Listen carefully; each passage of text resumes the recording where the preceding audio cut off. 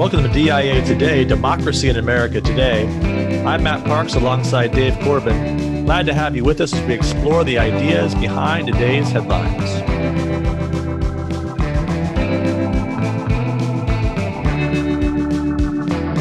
So back in California, Dave, Pacific time zone treating you well? It is, as mentioned last week. It's my favorite time zone. It's dry and sunny, and the weather is perfect as usual in Pasadena. It just doesn't really get much better than this. Heading out to Malibu this afternoon after the taping. Not bad. So it sounds Californian, but I won't be able to. Yeah, exactly. I mean, I'm going to have my smoothie and do my yoga, go to Malibu, for a martini. But all kidding aside, one thing I won't be able to do in LA County is I will not be able to have one of those large house parties that I'm famous for, the raves, because if I dare do that now, my power and water might be shut off by Mayor Eric Garcetti. So, wow. Yeah, we've got like 1 million people around here without power, and not because of house parties.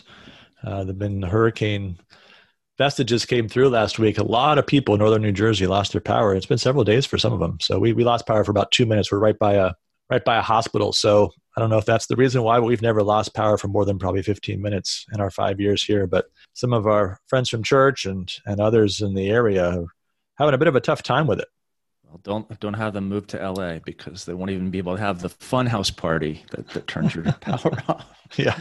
So, yeah, they're tightening things around here too. I don't know if you saw, but the New York City, they're now basically watching people coming in for out-of-state plates and pulling people over randomly to make sure they're quarantining properly. So, wow.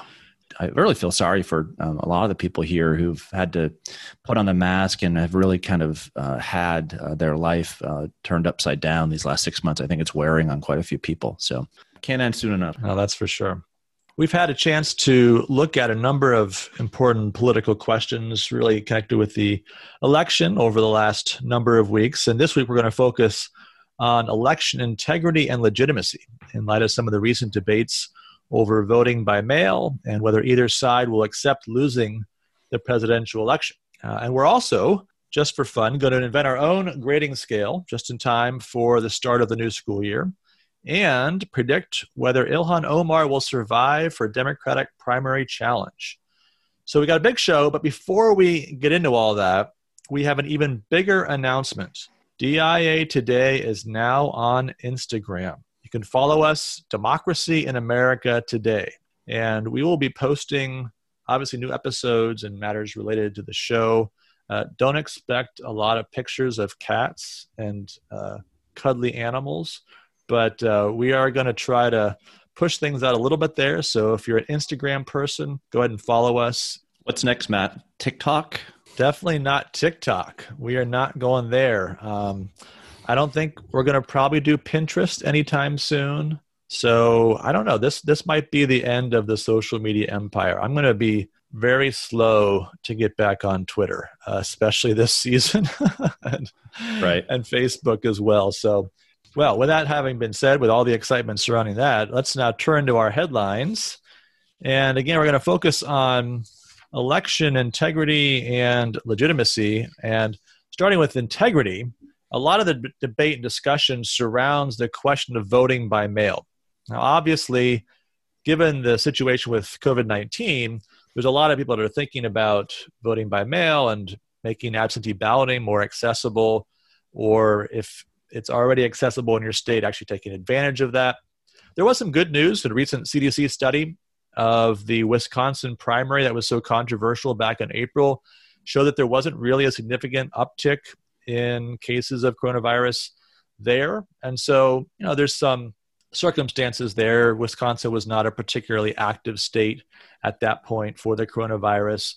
And obviously a primary election doesn't have the same turnout as a general election, but there was some indication that you could do elections with reasonable turnouts in this context, and it wouldn't be a major spreader event. So that's on one side. But having said that, there's still a lot of interest in expanded vote by mail. And one of the headlines that kind of captured where this debate is this week was from the AP on Wednesday. It says, Trump encourages mail voting in Florida, but sues in Nevada. And obviously the setup suggests maybe some political motives at the bottom of all that, or some reasons why Trump favors one state over another. But when you dig a little deeper, what you find out is that there are actually a wide range of laws concerning absentee and by mail voting. And so I want to walk through a little bit of that just to give you a little bit of the lay of the land here, and then look at some of the developments in Florida and Nevada and some other states like New York, which would help us to think about how you do this wisely and well, how you provide for safety of individuals, but also the integrity of the election.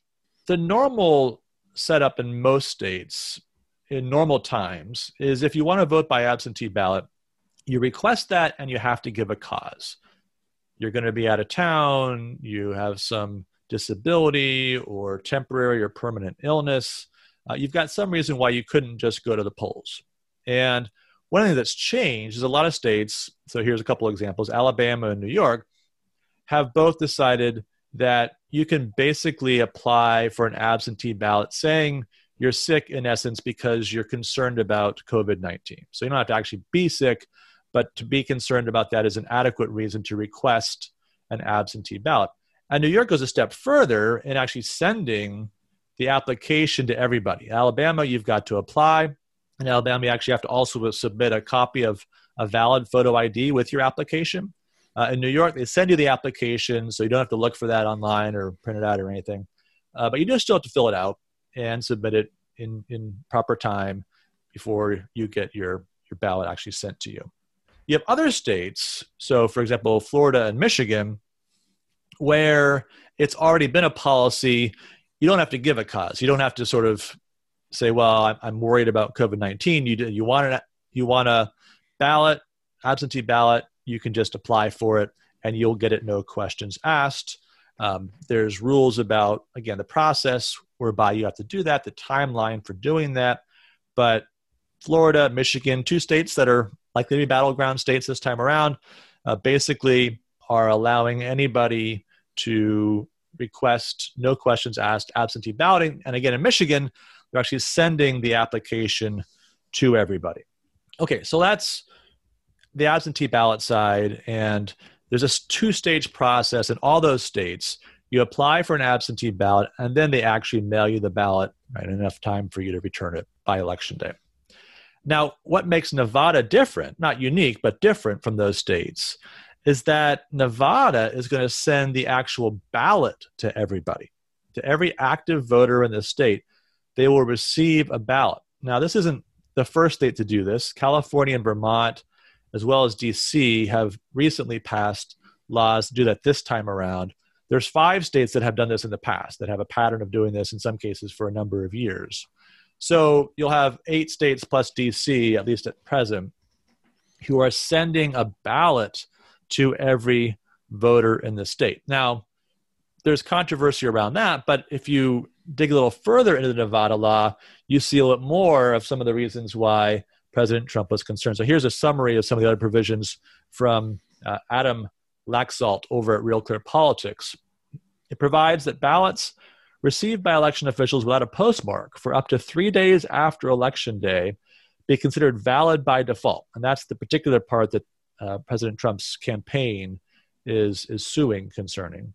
It allows ballot harvesting on a broad scale, meaning that people that are unrelated or unconnected to the person who is voting can turn in their ballot. So someone can go around collecting ballots from, say, a nursing home who's a political campaign person and just collect all those ballots and bring those into a certain place, drop them off at a county election headquarters, for example. And for multiple ballots to be submitted in a single envelope with only a single signature required on the envelope, and no signature requirement for the enclosed individual ballots, leaving it to the discretion of elected officials to decide whether the votes should count. It allows for an individual to sign a ballot on another's behalf. And it allows for drop boxes for collecting ballots with no signature requirement, which is an even more dangerous form of ballot harvesting, which conventionally at least requires a signature. So I think when you see the range of options here from Florida to Nevada or Alabama to Nevada, you begin to understand why President Trump would be encouraging absentee voting in one place and bringing a lawsuit somewhere else. What I found interesting about the Florida position, you mentioned this, is that they allow for that early voting to occur. I think what we have to ask ourselves in this situation is, what are we really after? What would be the optimal situation? We want, of course, everyone who wants to vote, who has the intention to vote, to be able to vote. We know that circumstances have made that more difficult in the year 2020. So if you're looking at it from that vantage point, you'd have to ask the question, how can you overcome the circumstances so you allow every individual who intends to vote to be able to vote? And I wonder if some of these practices that we're employing in our businesses, in our schools, et cetera, that allow more leeway, allow more flexibility, but still have that essential integrity could be the fix. So let me throw an idea out there, Matt, and see what you make of it. If you had a state, for example, knowing that it's difficult for voters to get to the polls, that maybe open their polls a week or 2 weeks early, would that solve the issue? So instead of having one election day, having 13 to 14 election days, and doing that across the country, and suggesting, of course, these are state laws that deal with election laws, but suggesting to all of the states that they practice as much flexibility as possible, and still ensure that level of integrity that you find in having a person there who has to have their name checked off, has to have their identity verified, et cetera. What would you make of that as a counter suggestion? Yeah, well, I mean, a number of states already offer that. As you mentioned, Florida is one of those. So they have provision that allows for a minimum of 3 days before the election to 10 days before the election that polls have to be open. They can do as much as 2 weeks depending upon the county. And you can find other states that do the same thing. Early voting is a very common thing in some parts of the country. So yeah, so that's one of the ways that you can kind of thin the crowd as well. And if we're thinking about social distancing, if you're worried about people gathering for long periods of time and the kinds of places where votes often take place, whether it's a school gym or a church or those kind of things, or if you spread out the days over which people are voting, that's kind of gets you more probably in the context of that Wisconsin vote, which again, as we saw, didn't have any appreciable impact on coronavirus cases. And so, that kind of spreading out election day, like you're suggesting, might be a very plausible way to do that, and to not then require that we depend so heavily on voting by mail, which has some issues, as we've already suggested a little bit, but I want to develop that a little bit further as we proceed here. Two big issues that we're going to talk about. One, you might just call undervoting. So while we're talking about Nevada, let's start with a study of the June primary election there. So the Public Interest Legal Foundation reported earlier this week that Clark County, which is the county where Las Vegas is, sent ballots to every voter on the rolls for their June primary. That wasn't by law, that's the new law, but that was just something they did to try to deal with COVID-19 in that context. About 1/6 of the ballots they sent out, more than 220,000, were returned as undeliverable, 42% of which were for people that are active voter registration. And yet 42% of that 220,000, so close to 100,000 ballots came back as undeliverable.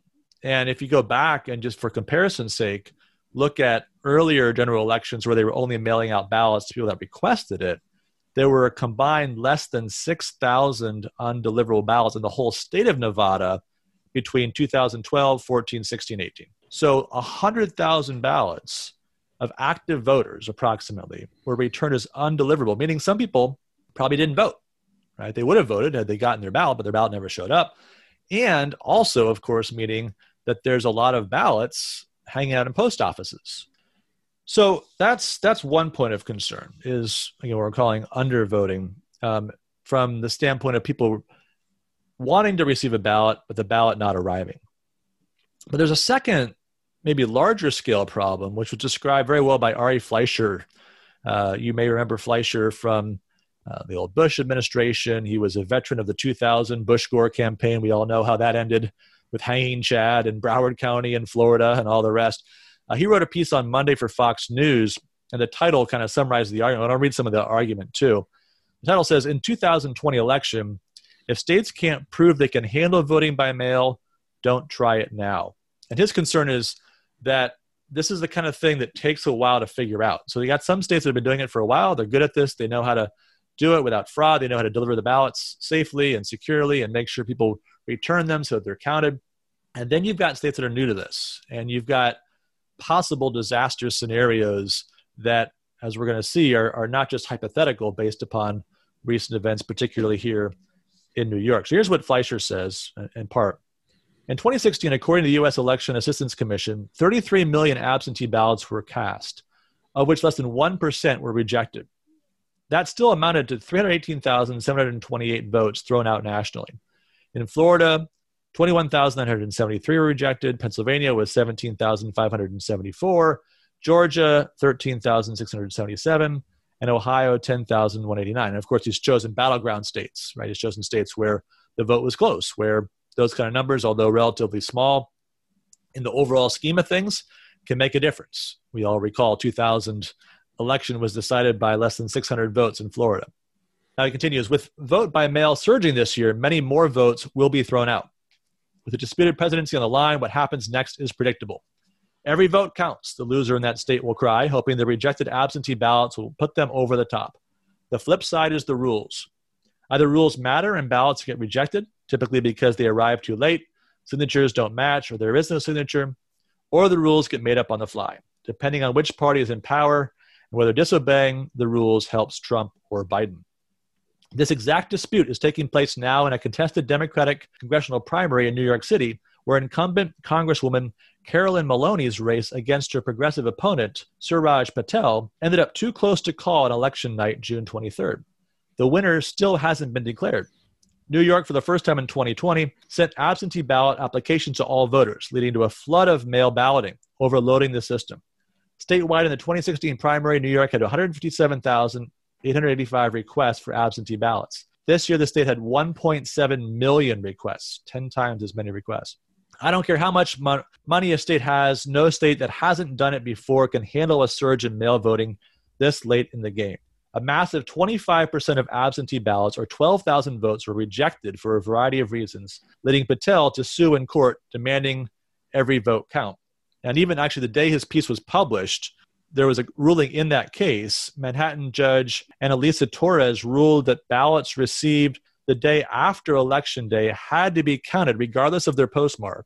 And those received 2 days later had to be counted as long as they weren't postmarked after Election Day. And she cited Equal Protection Clause of the 14th Amendment as well as the First Amendment. We also have more complete numbers. So it's 84,000 total ballots invalidated in New York City alone, of about 403,000 received. So over 20% of the ballots that were supposed to be cast were invalidated for one reason or another.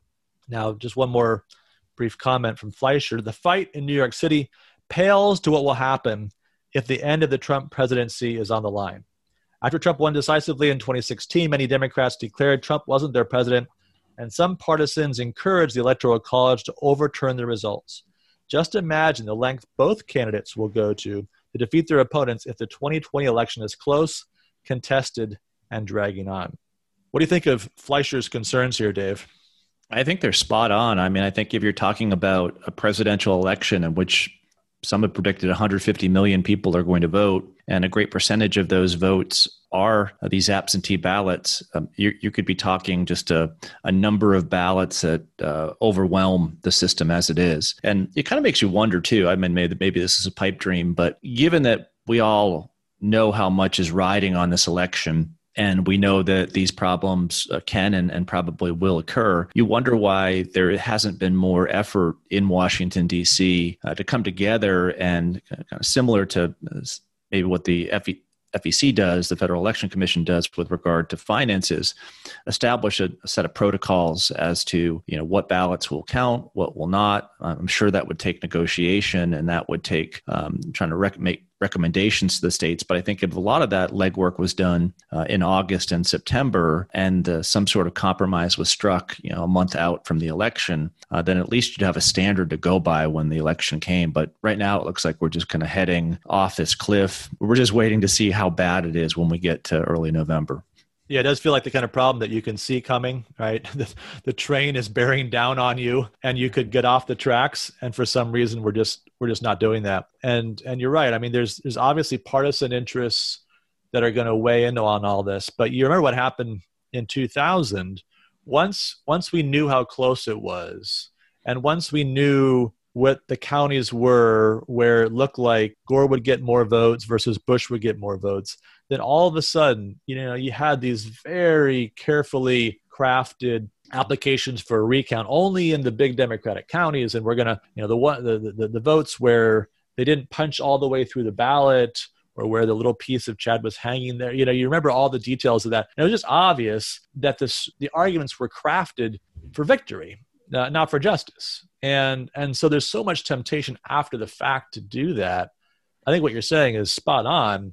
If you could have some standard guidelines going into this, now, there's no way to enforce it at a federal level. This isn't a federal matter, but you can still have the major parties agree, like, this is how we're going to deal with absentee ballots. And we're going to, these are the kind of things we will contest in courts. These are the kind of things we won't contest in courts. You could really take a lot of the air out of this balloon if you could have some people in advance kind of work through some of the very foreseeable scenarios that are already happening in these primary elections where the stakes are so much lower.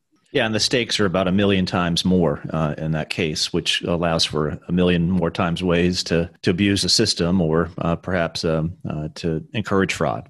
Right, which is the next item for us to talk about. So we're talking about undercounting as simply a factor whenever you deal with absentee ballots. There will be misaddressed ballots. There will be people that forget to sign their ballot or the postmark or whatever. Leaving aside questions of people that are trying to game the system, people honestly trying to vote with integrity, nevertheless may not have their vote counted. And so that's a problem that we have to recognize is inherent in mass absentee balloting systems, especially where states have less experience rather than more. But there's also concerns about fraud. Now, you read any news article discussing President Trump's worries about fraud, and there will almost certainly be a note about how fraud is extremely rare, or Trump didn't present any evidence within about one paragraph or two. This is settled social science. There is no such thing as election fraud. And they often will talk about, if you're talking about mail-in balloting, the experience of these 5 states that have been doing it for a while. They have systems in place to prevent fraudulent ballots from being printed, etc. But now, again, we're talking about an environment where we have inexperienced states. And we've already seen that some people won't get their ballot, and some of those ballots will be invalidated. Take this case in New York. It's an interesting test case to kind of give you a sense as to where things might go. If you knew in Nevada that ballots were going to be accepted up to 3 days late if they had no postmark or an ambiguous postmark, and you knew there would be tens of thousands of ballots returned to post offices unmarked because the addresses were incorrect, would that not create a temptation, at least, to try to influence a close election? Right? We have to account for human nature here in all this. We can say, well, there's no fraud, but are you creating a context in which fraud is possible by setting the rules in advance so that, look, it's very easy to move mail around in a state in less than 3 days. If you know that you need X thousand more votes to push somebody over the top, could there not be a temptation to find those votes a day or two after the election and get them on site in time to be counted, given the rules in Nevada? Now, that's hypothetical. But despite the claims that cases of fraud are extremely rare, don't forget that a congressional election in 2018 was invalidated because of a vote harvesting scheme that concerned absentee ballots that benefited the Republican candidate in North Carolina's 9th congressional district. Now, it's interesting to go back to the stories written at the time when the charges were being filed, because now, again, the narrative is there is no such thing as election fraud. But now here's AP article describing the first set of charges brought against this North Carolina operative in February 2019. The article begins, the political operative at the center of an election fraud scandal that has engulfed the North Carolina congressional race was arrested Wednesday, et cetera, et cetera. Okay, so they go on, they give some of the details. The first set of charges concerned the 2018 Republican congressional primary and the 2016 general election. But then they worked at it further. They looked more closely, and they found more evidence, which ended up, again, invalidating the general election result in the fall of 2018. And so here's the New York Times article from the end of July 2019, which is describing this new set of charges brought against the same gentleman. The headline is, election fraud in North Carolina leads to new charges for Republican operative. And it goes on to describe the new charges and, again, the way that the absentee ballot collection, which was not legal. It's not legal for somebody who's not related or, caregiver of an individual in North Carolina to turn in their absentee ballot. That's what Nevada just made legal. Other states, that's legal. This gathering up of ballots, it's legal in California, for example.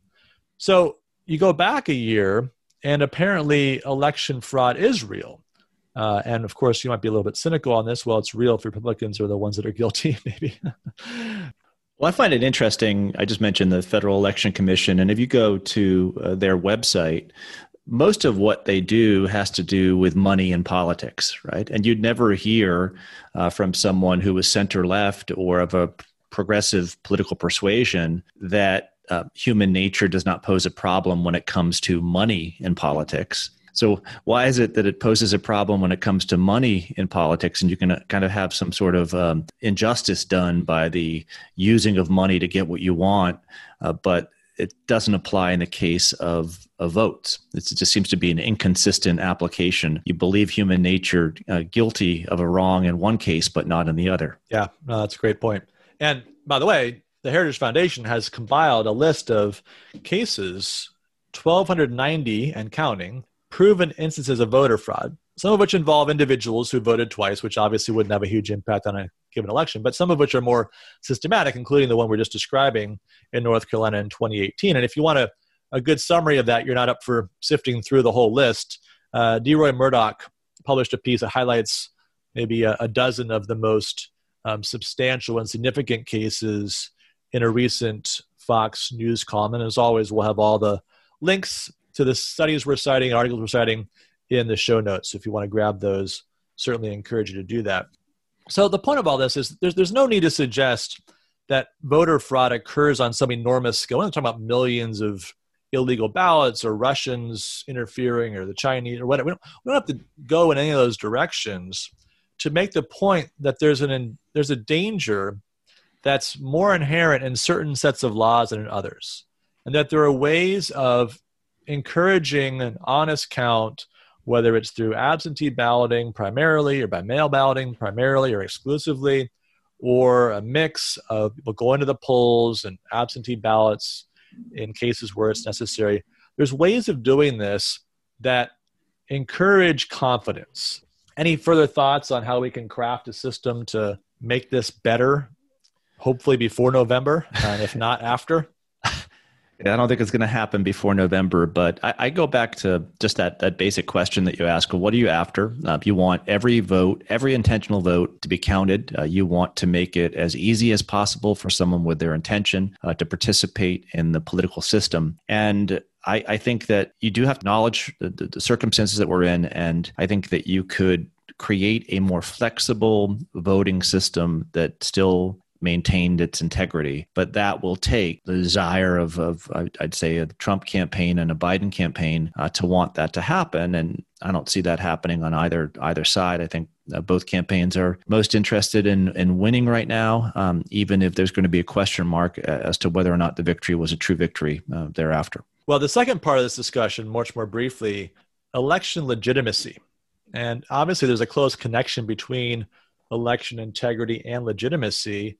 We know going into this that there's partisans on both sides who are laying the foundation for questioning the legitimacy of their candidate's defeat. If you have election integrity questions that go along with that raise legitimate concerns, now you've got an even deeper problem. President Trump's tweets about mail-in voting and the concerns about fraud, they may be trying to advance some public policy agenda and move the law in the right direction. But there's also a part of it that seems well designed to cast doubt on the legitimacy of the election if the election goes against the president in the end. His most controversial tweet on this was a week ago, last Friday, July 30th. You may recall, with universal mail-in voting, not absentee voting, which is good, 2020 will be the most inaccurate and fraudulent election in history. It'll be a great embarrassment to the USA. Delay the election until people can properly, securely, and safely vote? 3 question marks on that last part. Now, that question was definitely answered in the negative by the leaders of Congress of both parties, but it became part of this broader conversation on whether the candidates and the partisans on both sides will accept defeat in this presidential election. I'm sure you remember, Dave, back in 2016, the media was constantly raising the question of whether Donald Trump would accept defeat, trying to get him on the record, saying, yes, he will accept defeat if Hillary Clinton wins. And he never actually said that he would. He never conceded that point. They didn't really ask that question very often of Hillary, but they did ask it of Donald Trump. And again, in 2020 now, it's the same kind of thing. So he's being asked, he has been asked, and hasn't committed himself to accepting the results in advance. And so Nancy Pelosi suggested that he might have to be fumigated out of the White House.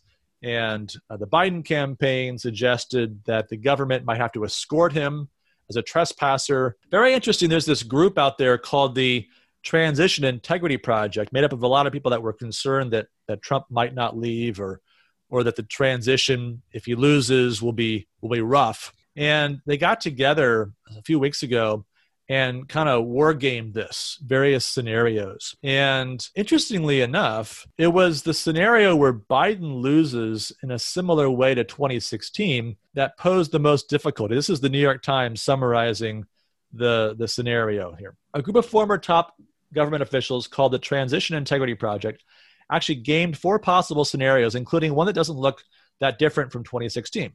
A big popular win for Mr. Biden and a narrow electoral defeat, presumably reached after weeks of counting the votes in Pennsylvania. For their war game, they cast John Podesta, who was Hillary Clinton's campaign chairman, in the role of Mr. Biden. They expected him, when the votes came in, to concede, just as Mrs. Clinton had. But Mr. Podesta, playing Mr. Biden, shocked the organizers by saying he felt his party wouldn't let him concede. Alleging voter suppression, he persuaded the governors of Wisconsin and Michigan to send pro-Biden electors to Electoral College. In that scenario, California, Oregon, and Washington then threatened to secede from the United States if Mr. Trump took office as planned. The House named Mr. Biden president. The Senate and White House stuck with Mr. Trump. At that point in the scenario, the nation stopped looking to the media for cues and waited to see what the military would do.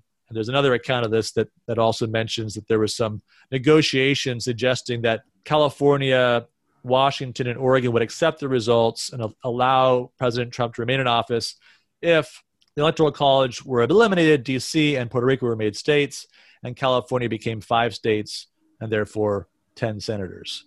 So wild scenario, right? Hopefully. Hopefully a wild scenario. What you might call the 1876 scenario with a little bit of 1860 thrown in there, right? We got 1876, briefly, Democrat Samuel Tilden wins the popular vote by about 3% over Republican Rutherford B. Hayes. He's 1 electoral college vote short. There's 20 disputed electoral college votes. They can't decide. They finally appoint a commission. The commission votes 8-7 on each one of those 20 electoral college votes to give it to Hayes. So the Republican wins ultimately by 1 electoral college vote. But the deal was that would mean the withdrawal of the final federal troops in the South had been there as part of Reconstruction since the end of the Civil War. And so that happens, Jim Crow follows, and off we go, right? With lots of trouble that follows in the wake. But you throw in a little 1860, the threat of secession. How do we avoid this, Dave? Well, it's interesting. You mentioned that back in 2016, there was doubt right before the election whether or not then thereafter President Trump would accept the election. So I went and looked at articles written around that time. And one author looked back to the 1960 election that could have been much more disputed, but wasn't. And that was the election between Nixon and Kennedy. Of course, Illinois and Texas being two states, had the Electoral College votes gone Nixon's way, he would have won the election. And there were charges made that Mayor Daley in Chicago and LBJ in Texas had rigged the election there, and that's why Nixon lost. But I think, how do we get out of this scenario where we were having to negotiate a settlement? I think that Nixon in this case, even though behind the scenes he wanted votes to be recounted, gives us a good example of how we might do this. So on January 6th of 1961, he was then, of course, Eisenhower's vice president, and he had to preside over the counting of the Electoral College vote. And he said at that meeting, he said, in our campaigns, no matter how hard they may be, no matter how close the election may turn out to be, those who lose accept the verdict and support those who win.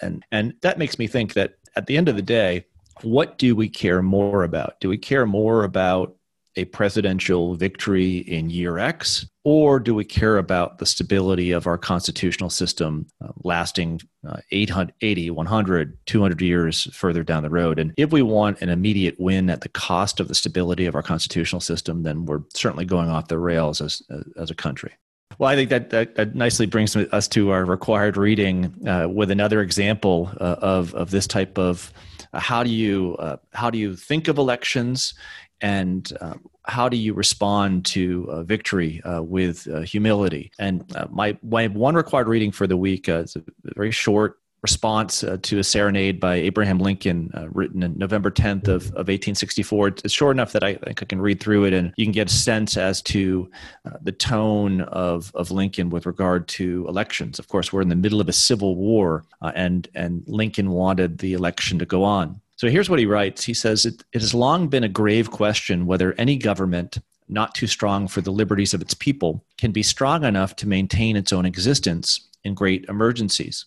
On this point, the present rebellion brought our republic to a severe test, and a presidential election occurring in regular course during the rebellion added not a little to the strain. If the loyal people, united, were put to the utmost of their strength by the rebellion, must they not fail when divided and partially paralyzed by a political war among themselves? But the election was a necessity. So here, note Lincoln's first point. No matter what the circumstances that the country is in, elections are necessity. They are of a necessity. That in our democratic Republican system, if we don't have an election, we really don't have that system anymore. We don't have anything really left of the regime itself. Yeah, well, that is the fundamental element of the system that makes it a Republican government, right? That it's a representative system. And so we have representatives who are chosen by the consent of the governed. And so although obviously, President Trump floats the idea of postponing the election because of COVID-19. Well, all the more reason to think about postponing an election in the middle of a civil war. And yet for Lincoln, that was just unthinkable because the whole point of the war was to protect the regime. He says exactly that as he goes on. He says, well, we cannot have free government without elections. And if the rebellion could force us to forgo or postpone a national election, it might fairly claim to have already conquered and ruined us. You could take that same principle and apply it to COVID. If COVID brought on a situation whereby we didn't have an election, not only would it have wreaked havoc and death among hundreds of thousands of Americans, but it would have done great damage to our constitutional system. So we cannot allow that to be the case. And this kind of goes back to the headlines that we had before. We have to find a way to maintain the integrity of the election. We have to have it and try our best, even in difficult circumstances, to make sure it has integrity. So Lincoln says, the strife of the election is but human nature practically applied to the facts of the case. What has occurred in this case must ever recur in similar cases. Human nature will not change. In any future great national trial, this is prophetic, compared with men of this, we shall have as weak and as strong, as silly and as wise, as bad and good. Let us therefore study the incidents of this, as philosophy to learn wisdom from, and none of them as wrongs to be revenged. So here, Lincoln, taking a step back, what is human nature? What can we learn in the situation, and how can we apply it to our case? Matt? This is really what makes Lincoln so remarkable, to be able to have, this is a spontaneous speech, in response to a serenade. And yet Lincoln gives a lesson in human nature and teaches us to study just this incident, right? He's speaking to us. Let us therefore study the incidents of this as philosophy to learn wisdom from. Right? Learn the experience, learn from the experience. That's true for the people there, but that's true for us looking back on it as we try to apply the lessons of it in our own day. Yeah, and there's a little bit of Jefferson in 1800 in this response, right? Jefferson, of course, in that greatly contested election of 1800 against John Adams, these two political parties that are now at each other's throats, and yet in his first inaugural, Jefferson really wants to get across that what was so remarkable about this election is that within our system, we can have transition from one party to the next. And Lincoln is saying this is exactly the thing that we ought to be celebrating right now. Yes, I'm happy that we won, but he goes on to say, but the election, along with its incidental and undesirable strife, has done good too. It has demonstrated that a people's government can sustain a national election in the midst of a great civil war. Right? This is a wonderful thing to celebrate, that even in the middle of a civil war, we can have an election that has integrity. Until now, it has not been known to the world that this was a possibility. It shows also how sound and how strong we still are. We all Americans are. We all who participated in this election, not we Republicans, but we Americans. It shows that even among candidates of the same party, he who is most devoted to the Union and most opposed to treason can receive most of the people's votes. Okay, so my side won. It shows also, to the extent yet known, that we have more men now than we had when the war began. Gold is good in its place, but living, brave, patriotic men are better than gold. I want to mention one last thing in his speech that is remarkable and very Lincolnian. It adds nothing to my satisfaction that any other man may be disappointed or pained by the result. Right? That aspect within us all, where we want to win, but then we want to look at the face of our opponent defeated thereafter and say, "Told you so." And Lincoln will have none of that, or wants none of that. And that's another great example that I wish that we could follow and employ today. Boy, you're right. That's really, it takes a kind of discipline. This is the complexity of Lincoln, because you have an appreciation of the selfishness of human nature, the folly of human nature. He constantly understands that and constantly judges matters from that foundation. Well, we better take that into account. And yet he always calls us to something better than that, a kind of magnanimity here, which is almost a superhuman magnanimity. As bad as things are in 2020, may they never be like they were in 1864. Yeah, and may that spirit be a glue, just like the actual performance of the election ought to be a glue that holds us together as a nation. So definitely some aspirational reading for this election. Well, we're going to open the grade book now.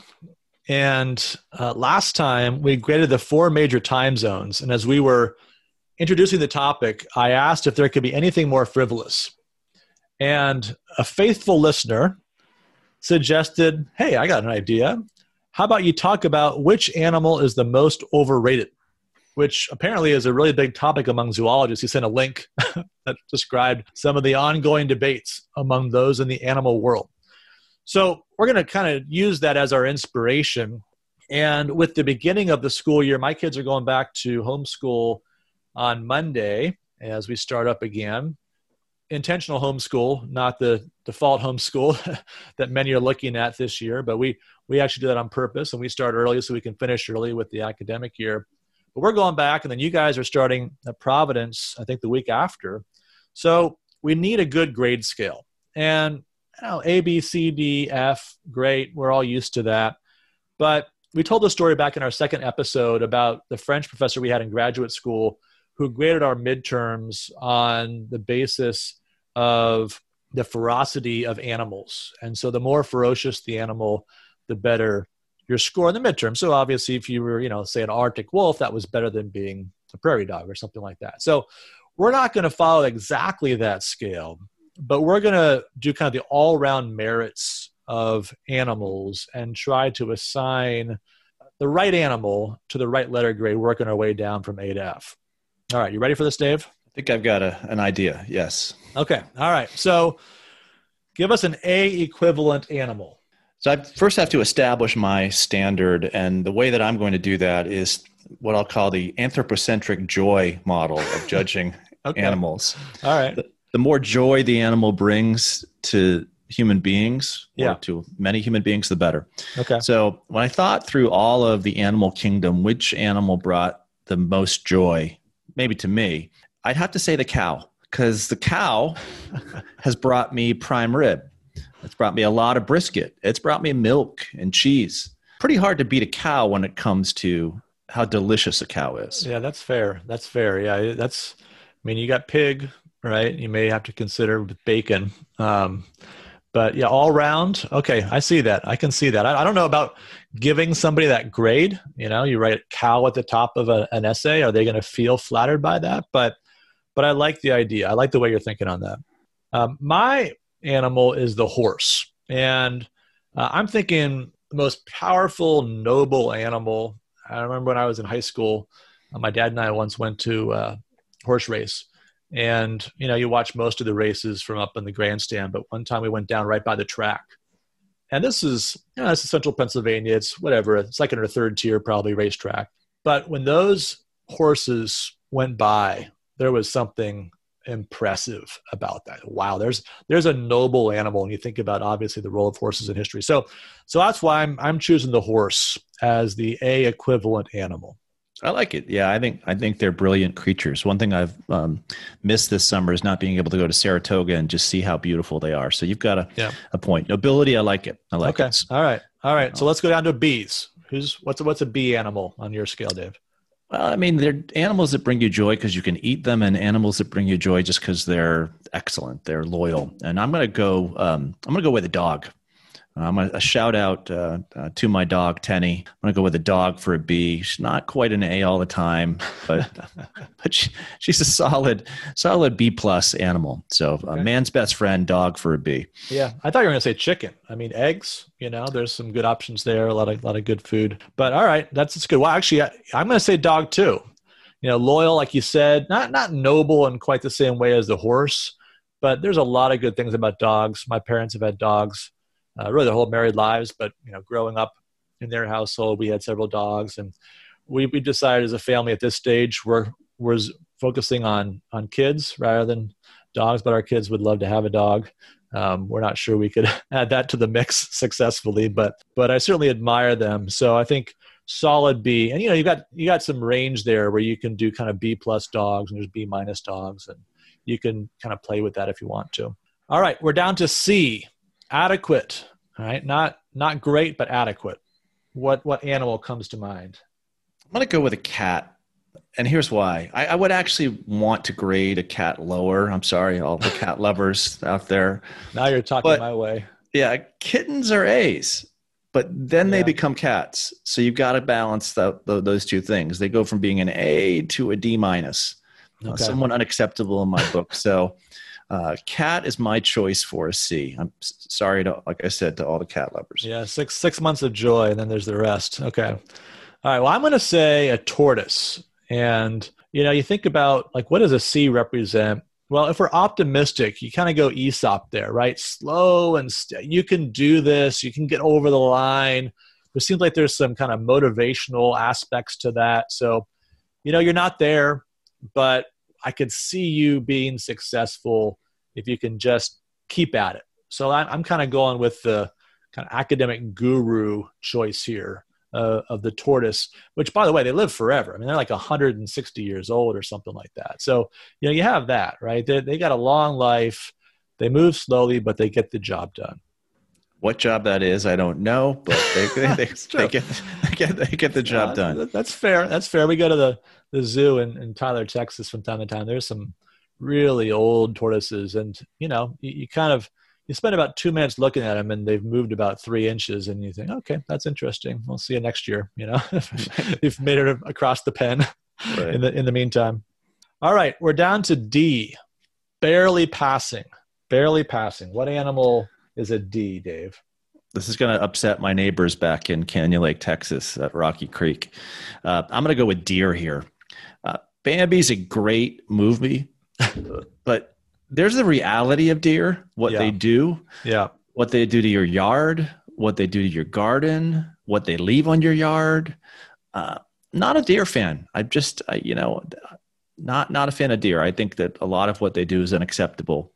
But I'm going to upset another whole segment of our population, with the Bambi comment. So yeah, no, I don't know. I mean, around where we are, we're kind of in town, so we've seen, I think, a deer once or twice, but nearby there are lots and lots of deer that are doing just the kinds of things you described. And so I'm kind of making a similar choice. My choice is a squirrel, who's kind of our equivalent of a deer. So, we have squirrels that are constantly eating the things we put in the bird feeder for the birds, and we kind of have to buy special bird feeders to keep them from, they still kind of figure out ways around it. They eat my wife's plants, which is very annoying for her. And we've actually had 2 squirrels fall down our chimney into our fireplace. And then what do? Right? You can't just kind of let the squirrel run through the house. So there's a guy, of course, there's always a guy. You call the guy and he's got this trap and he figures out a way to get, but it's crazy to have that happen twice. So squirrels are barely passing. No, you just want to you want to do the same thing with deer and squirrels. Why do people feed them? What? Just stop. Yeah, Just don't feed them. Right.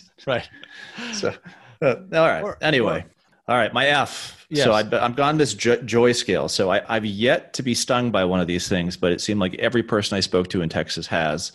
So my F would be a scorpion, and I had to make sure a scorpion was an animal, and they are. So. Okay. But you're not science majors here. No, I had to check on that. But is that a plant? Well, no, I guess not. Okay. I knew it was a plant or a mineral, but I just wanted to make sure it was an animal. Scorpion is my F. Hopefully, I never have to realize what the sting of that thing is to realize the grade myself. So okay, all right, yeah, that sounds like a good Texas choice.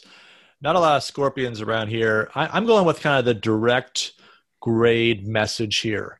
Skunk. Your work stinks. That's just about as clear as a message as could be conveyed. You aren't a skunk, then it's time to improve or to move along. So that's I think the direct route is probably the best route in a situation like that. So you're a skunk, you stink, pick it up, or else move along. Reminds me of an old professor once that told us a story that you couldn't say anymore. And probably for good reason. He said to a student that he gave a C- to, and the student complained, well, why'd you give me a C-? And the professor said, because you have a C- mind. And that you could not get away with that anymore. You couldn't say you've got a skunk of a mind. It just stinks. No, well, no, not the mind, the paper. No. The paper was bad. It's not about you. I'm not judging your capacities. I'm just saying this work is no good. It stinks. Got it. You got to do better. Understood. All right. That leaves us only with the Tocqueville's crystal ball. Last week, we were looking at the beginnings of the NHL playoffs and the play-in series. And the question was how many sweeps there would be. And true to form, neither of us got this right. Dave, you said there'd be no sweeps, which was a reasonable guess given the way that the NHL playoffs works. I said 2, and I named teams that are probably going to lose their series. Turned out there was 1. So it's a tie, I guess, kind of a loser's tie. But the one, of course, we should have seen coming. It was the Carolina Hurricanes. And what else? What other team would have a hot week while the whole eastern seacoast and south is being hammered by tropical storm, hurricane, Isaias. So Carolina Hurricanes were the 1 sweep. They're on to the final 16. We'll see who joins them over the next few days. I think there were 6 Game 4s today. So this is that day of days, if you're a hockey fan, where you're just not moving off the couch as one series after another may end today or go on to a decisive 5th game. That's last week. So nobody wins.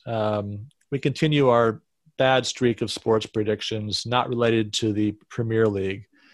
We did have a couple obnoxious Flyer fans, though, comment on your Bruins prediction. Yeah, yes? that's true. We did hear a little bit about that. So, Yeah.